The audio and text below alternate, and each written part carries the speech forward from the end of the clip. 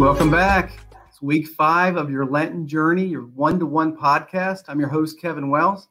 And we're here with the priest on the mission, Father Dan Leary. Father Dan, how you been? Hey, great. Great to be back with you, folks. God bless you, Kevin. I'm good.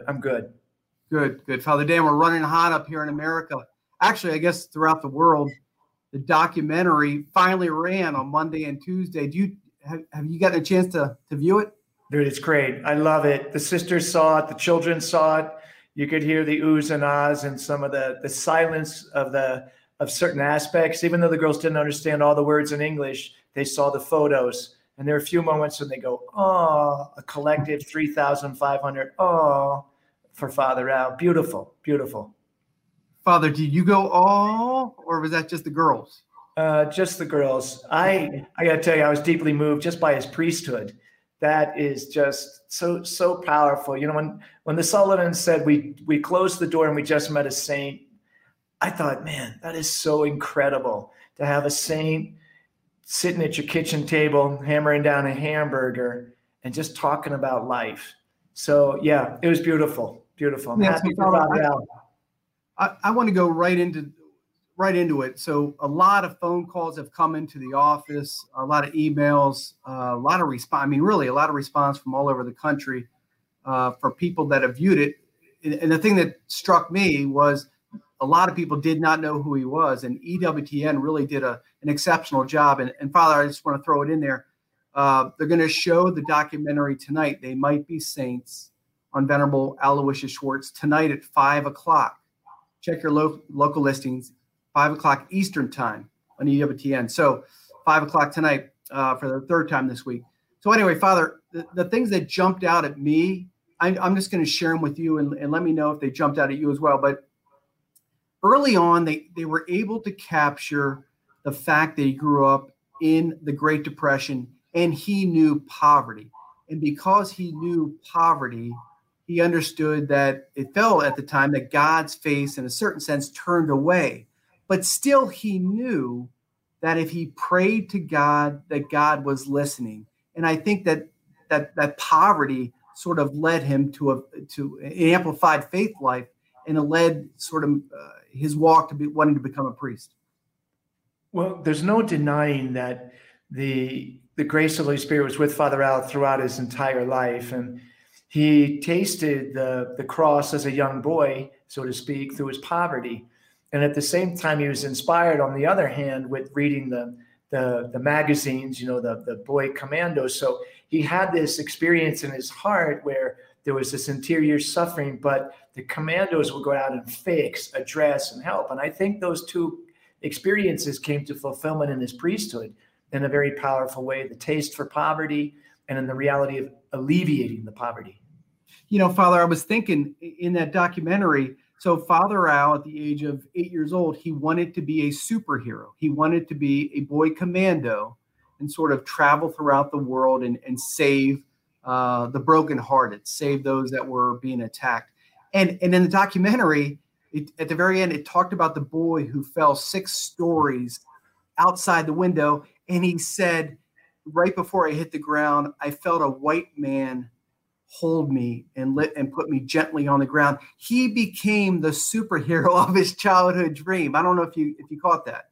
Yeah, it's a beautiful moment, and it's just a beautiful example. I think that the message that struck me most was when Sister Margie said, yeah, all of these graduates are the living miracle of the work of Father Al, because really without the program, without Father Al's sacrifice, many of these kids would be caught up in a life. I recognize it now. I'm in the trench with the boys and girls now in these countries. And I see that 5 years in Girlstown really saved the girls from a lot of pain in formative years, and boys in formative years. So even that is sort of a quasi miracle of, 5 years of safety and being fed and protected. Yeah, it's simple as this. Thousands of children over the years would be dead if not for Father Al and the Sisters of Mary.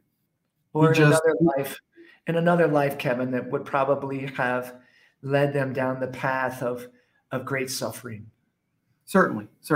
So I agree with you, Father. They are living miracles. One other thing that I want to touch on before we get into the theme of this week's podcast is Mary. the Virgin of the Poor, Our Blessed Lady. Father was sort of, and Father, you remember this, in 58, 58, he was suffering, bedridden for a year, and couldn't do anything. His bishop was upset with him. The priests were wondering what he was doing, what was going on, and he couldn't get out of bed. He was dragging on one cylinder. He had hepatitis A, just miserable, and all he wanted to do was be a priest.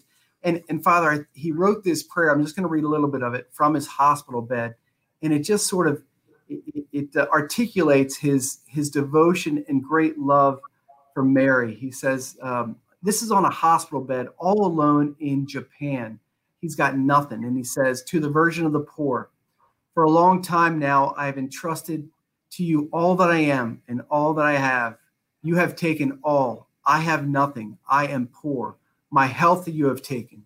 My good name you have taken. I am now counted among the disobedient or psychotics or fools. I do not exaggerate. My country, Korea, you have torn from me. My mission vocation seems to be lost. My friends, for the most part, leave me to my own devices. Materially, I have nothing. Virgin of the Poor, I thank you. I wanted poverty, and it embraces me fiercely. I'm a beggar, and I'm alone. I am so weary, but I risk all for you. O Virgin of the Poor, have mercy on me. Look at my tears. Mercy. What do you say to that? Well, he was a newly ordained priest when he wrote that, so that shows more than anything else the depth of his encounter with Our Lady. That's something that should be available maybe on the website at some point, because he was a rookie priest. He was a newbie. It's powerful. It's an identification as a beggar and a priest, and he'll unite those two very beautifully in his priesthood. Yeah. So, Father, I was thinking about Father Al Schwartz, and as you know, we've discussed this in the past. He was drawn to the Carmelites, John of the Cross, Teresa of Lisieux, Avila. He was drawn to St. Anthony of the Desert, drawn to John Vianney. He was drawn to the mystics. What is it about his prayer life where he was so intensely drawn to those saints who prayed so intensely? Well, he definitively felt that Saint Therese of the Child Jesus chose him. And that choice and the littleness and the simplicity of which her life, because he read Story of a Soul countless times, and he was very clear that she was sort of his spiritual companion, a spiritual mother that would accompany him in all of his decisions. He would go to her for all of his worries and financial struggles and difficulties. So Father Al was rooted and chosen by Our Lady, had the saints to accompany him. He read the lives of the saints, but then he was a deeply Eucharistic man. You can tell that in the prayer he wrote about sort of being the host that is broken ground. Schwartz just really saw himself as the phrase, "This is my body." That was his identification as a priest. This is my body given for you. And for you was the poor. He wanted to be broken because he was already blessed by Our Lady and Therese. Now he was broken and given. It's powerful. Schwartz was just anointed. Right. So that desire to be, as we've said before, Jesus Christ broken on the cross, humiliated, starved on the cross. Yeah. For him to really desire that, for that brokenness, to give of himself to the poor, he understood that without intense prayer, that his priesthood would be fallow. It would be fruitless. So I'll bring it to you, Father, as a priest who's now in the thick of it down there. What is it like without prayer? I mean, I would think that it would be the lifeblood to everything you do. Well, that's a great question. On one level, on a natural level, I'm not building like Father Al. Father Al was building in multi places, and he just was a brilliant man. So on that level, he was maintaining hospitals and working with sisters and forming the sisters and writing books. Like he was multitasking. On the other level, he was hearing 150 confessions a day. He wrote about that was really what kept him going. I don't know because I can see in my own life the burden of the weight of the children. Thank God for the grace of the sacrament of confession, and thank God for the ability not to remember. But I can certainly say that after a long day of confessions, and that I don't count the number, it's just usually hour-based because it's too complicated. I can walk out of there and feel, I've gone about 10 rounds with the boxer, because it's a physical grueling thing. We read about Vianney, St. John Vianney, and it's like, wow, he ate a potato and, it was sat in the confessional for 14 hours. Look, it's romantic. I'm plugging in there and I can't hit 14. I mean, I'm there 6, 8, 9, and I'm coming out, I'm dragging. I'm coming out of the tomb like Lazarus. And, Schwartz was doing that and then coming out and probably going to a board meeting where he's signing a contract to put up a building.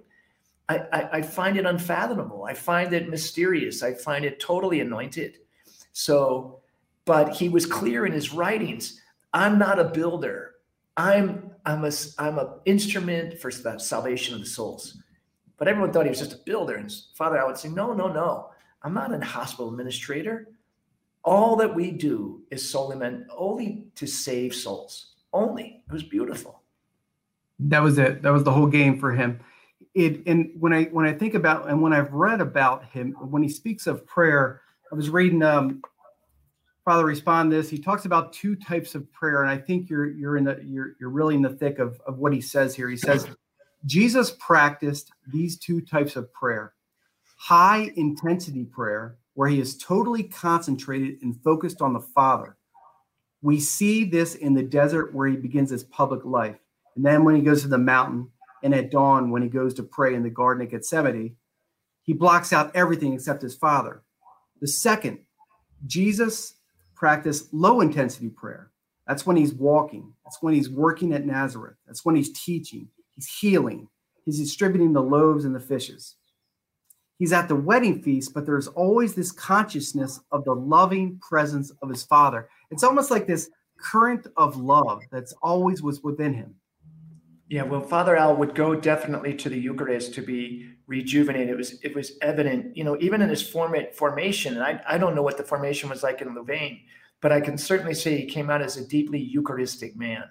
He came out as what I would identify, at least in my experience, as a Saint John Paul priest, a priest that experienced the Eucharistic Marian missionary aspect, which is sort of the formation I had. And I think Father Al had that, but he had it many years prior, and it had to be honed and purified and actually protected, probably because things were a different time back then in the church. So yeah, Father Al was rooted in the Eucharist. Even the sisters are now. I have adoration all over the place at this here. When I was in Boys Town, I was doing it in 2 different buildings. The sisters have adoration in the mornings. So they're a deeply Eucharistic community, which is powerful. I mean, there's nothing cooler than having a 3-foot monstrance and you got, 300 kids in front of it singing or praying the rosary or staring at Jesus. It's powerful. Sure it is. Well, of course it is, Father. I've seen the photographs and the videos. It really is. Some of it's breathtaking. So I think about Father Al and Father, I think about you and really all priests. So 3 prayers: the Mass, the office, and the rosary. Father Al took those 3, and actually let's put the office first. Father Al knew if he prayed the office well, prayed it reverently, loved the office, that it would sort of set up his ability to celebrate a liturgically beautiful Mass. And that's hard for him to do and you to do, Father, because you're celebrating every day, sometimes as many as 3 Masses a day. And it's hard to celebrate a liturgically beautiful Mass when you're hopscotching around to different buildings, different chapels. So I imagine that the office and that rosary and your communication with God or Mary through the decades of the rosary, it helps to set up that Mass for you. Yeah, so the office and the rosary would feed Father Al, and then he would bring that to the Mass. I mean, you can see that even when he was immobile and he was celebrating Mass. The sisters vested him. He had this microphone in front of him, and they would adjust the microphone to him because there was no other option. He would receive their final vows, and there's Father Al completely immobile.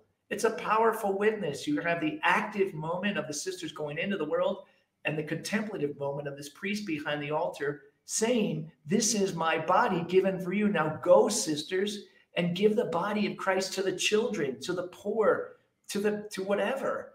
That was the mission of Father Al. It flowed from the tabernacle behind him, because the tabernacle was always in the center of the chapel with the sisters, flowed through his priesthood to the altar, into these little sisters, all various shapes and sizes, and they would go out into the world and say, "This is my body, Christ." And they would offer their vows. It's powerful.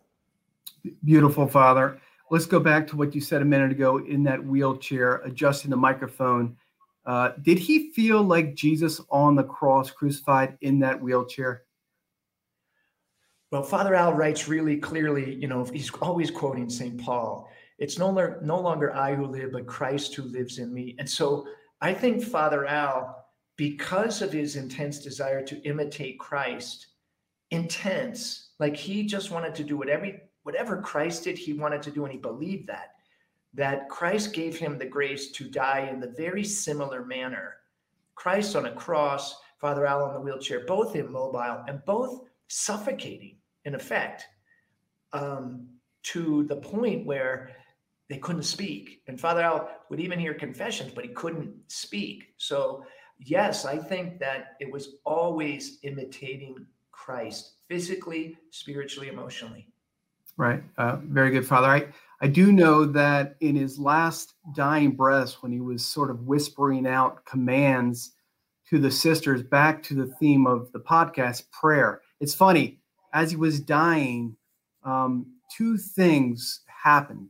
He was crying out, actually three things. He was crying out to Mary, "Mary, I love you. Mary, be with me now. I'm suffering like your son." He was also asking the sisters to read to him the story of the soul for the 5,000th time. "Read to me from the little flower. I want to hear again." And thirdly, and this is the one that sticks out that I love.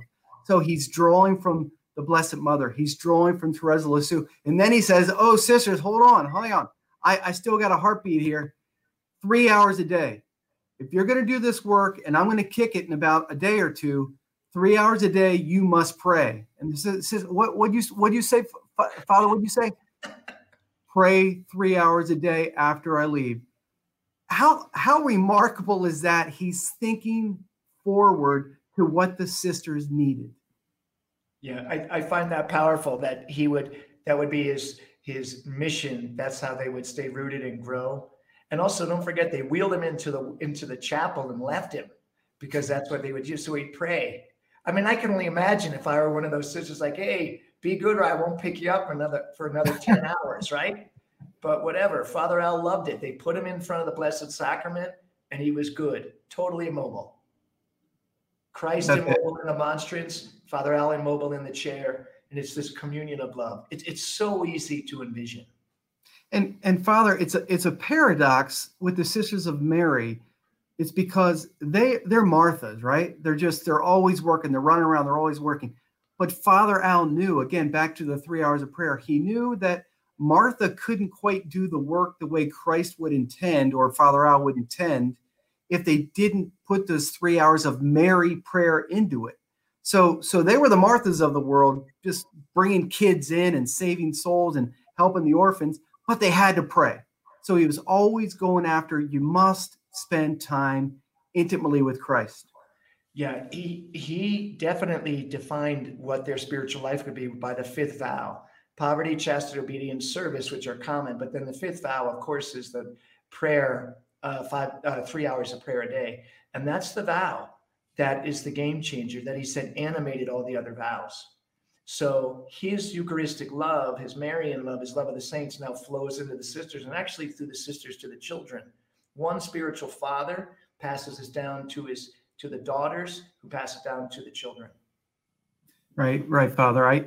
You think about Father Al, and I'll bleed this into sort of what you might suggest for the folks watching this week's podcast is. So Father Al had to conquer himself so he could conquer prayer. And he knew if he could conquer prayer and sort of, as Christ once did, that he could conquer helping the poor. He could conquer sort of everything out there that was just devastated, the dying. He could bring them in because he had conquered his reluctance to pray or laziness or sloth or whatever. He said, no, this I must do every single day because of the work involved. I think, Father, that I'm guilty of this oftentimes is I simply don't want to pray at times, but I need to conquer myself. So for the listener, the viewer, what would you have to say to them that maybe they're just, you know what, I want to check out today or even this week. I'm just not in the mood to pray.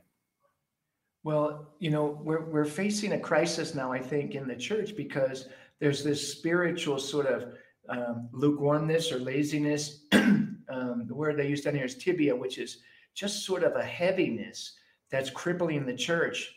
And people are not sort of unzipping themselves from it because they're kind of caught in this smoke suit, so to speak. And unless people pray and go into the trench, they're not going to accomplish. They're just going to kind of go, but it'll be circular and they will not be linear. And so I advise the folks, stay rooted in a regular time of prayer. Do not break that routine. Second, use the times that are available for spiritual development. You must do some spiritual reading and have a devotion to Our Lady. I know it's hard to keep the rosary going, but when you're in the car or when you're by yourself, a decade of the rosary, put 5 decades together and that's the rosary, done the full lap, so to speak. And the fourth thing I would say is you have to remain Eucharistic. Stopping by the church. If you can't go into the church because it's locked, pray in the car outside the church. You can easily do that. Jesus goes beyond the wall. And go into the church parking lot, bring your wife, bring your kids, or go walk around the church for 10, 15 minutes and just absorb the grace of the holy ground that is in the parish. And I think, you know, we have to choose to be animated. That's the word, the kids. You have to choose to want life. And we can't just be sort of stuck in the mundane. Folks, you got to break out of it. You have to make the choice. Christ is coming. He is with us. He's coming. He rises and he's with us. And so we have to choose to be alive. Very good, Father. That was beautiful. That was excellent. But before we let you go, I know you have a lot more work to do later on today. Another homily was sent my way. So a few days ago was the anniversary of Father Al's death. He died 19 years ago, March 16th. It's a big feast day around the world. And a homily was sent up to me about where you spoke of, it was actually very beautiful. You spoke of Father Al and compared him to St. Gianna Molla. Can you tell listeners what you told this big auditorium or big church of filled with children, how they're connected? Yeah, well, Gianna Molla was a doctor who was diagnosed with cancer, and it was presented to her that the baby, she was pregnant, that the baby that she had to either choose a form of chemo or operation or some medical activity that would potentially kill the child. And so she chose not to do as such. And in effect, she gave birth to the child, but subsequently died. And she's now a canonized saint for that sacrificial reality.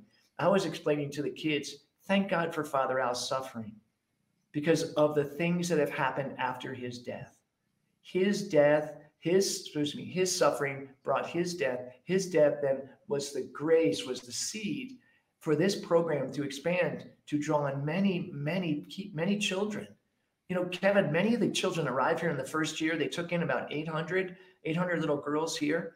Gosh, I think I got 500 baptisms to do by the end of their baptismal preparation. That's what we're talking about. We're talking about this sacramental reality that these little guys and gals are going to grow up in the sacramental grace that might not have happened if the program didn't exist. So absolutely, no question what Father Al was all about. His prayer life would produce the sacramental life in the children. And I think that then the kids will go on for First Communion and for obviously First Confessions. Yeah, it's a gigantic movement of grace down here that is rooted in authentic teaching of the church. Yeah, well, that circles back to where you started. It's miraculous. It is of God. It's God's finger touching down. His suffering, man. Thank God for his suffering. He wanted it because he knew it would produce saints. Amen. So Father, a few things before we sign off. So next week, we're going to be speaking about the great saints that Father Al loved and how he was impacted by them. So, folks, if there's something that in the future that you would like Father Dan and I to discuss in the podcast, please enter it down in the comments line. Father Al and I would like to know, or Father Dan and I would like to know what your thoughts are. So just maybe after viewing this podcast, first of all, subscribe if you're not subscribed, but also give a comment, because we want to hear from you guys what you want. We have a lot of things we want to talk about, but we also want to hear what you want to talk about. Secondly, again, tonight, 5 o'clock Eastern time, They Might Be Saints. If you have not seen the documentary on Venerable Al, many thousands have, and I don't want to say it's consensus, but man, it's really well liked. I keep hearing 10 out of 10s, Father. So with that said, anything you want to pass on? No, I think it's great. Good work. Yeah, I'd like to say to the folks, look, if this is effective for you, if this is helpful, I'd love to hear. I got a packed schedule, but I do believe that this life of Father Al is great. If you want us to continue, meaning Kevin, I mentioned to Kevin, I'll be traveling pretty soon to Guatemala, Honduras, starting after Easter, going hard. But if you wanted this to continue, I can take this show on the road, so to speak, and continue to Pentecost, and just to kind of share the life of Father Al and the resurrection and the mission of the church that he sees with the kids. Really, that's the teaching. It wasn't just to heal them and to feed them for 5 years. They are going to build up the church, which is Pentecost. Happy to help, whatever you like. Thanks for your generosity, Father. Why don't you lead us out with a prayer or a blessing? And may the Lord bless you, protect you, give you peace, and the Holy Spirit come upon you.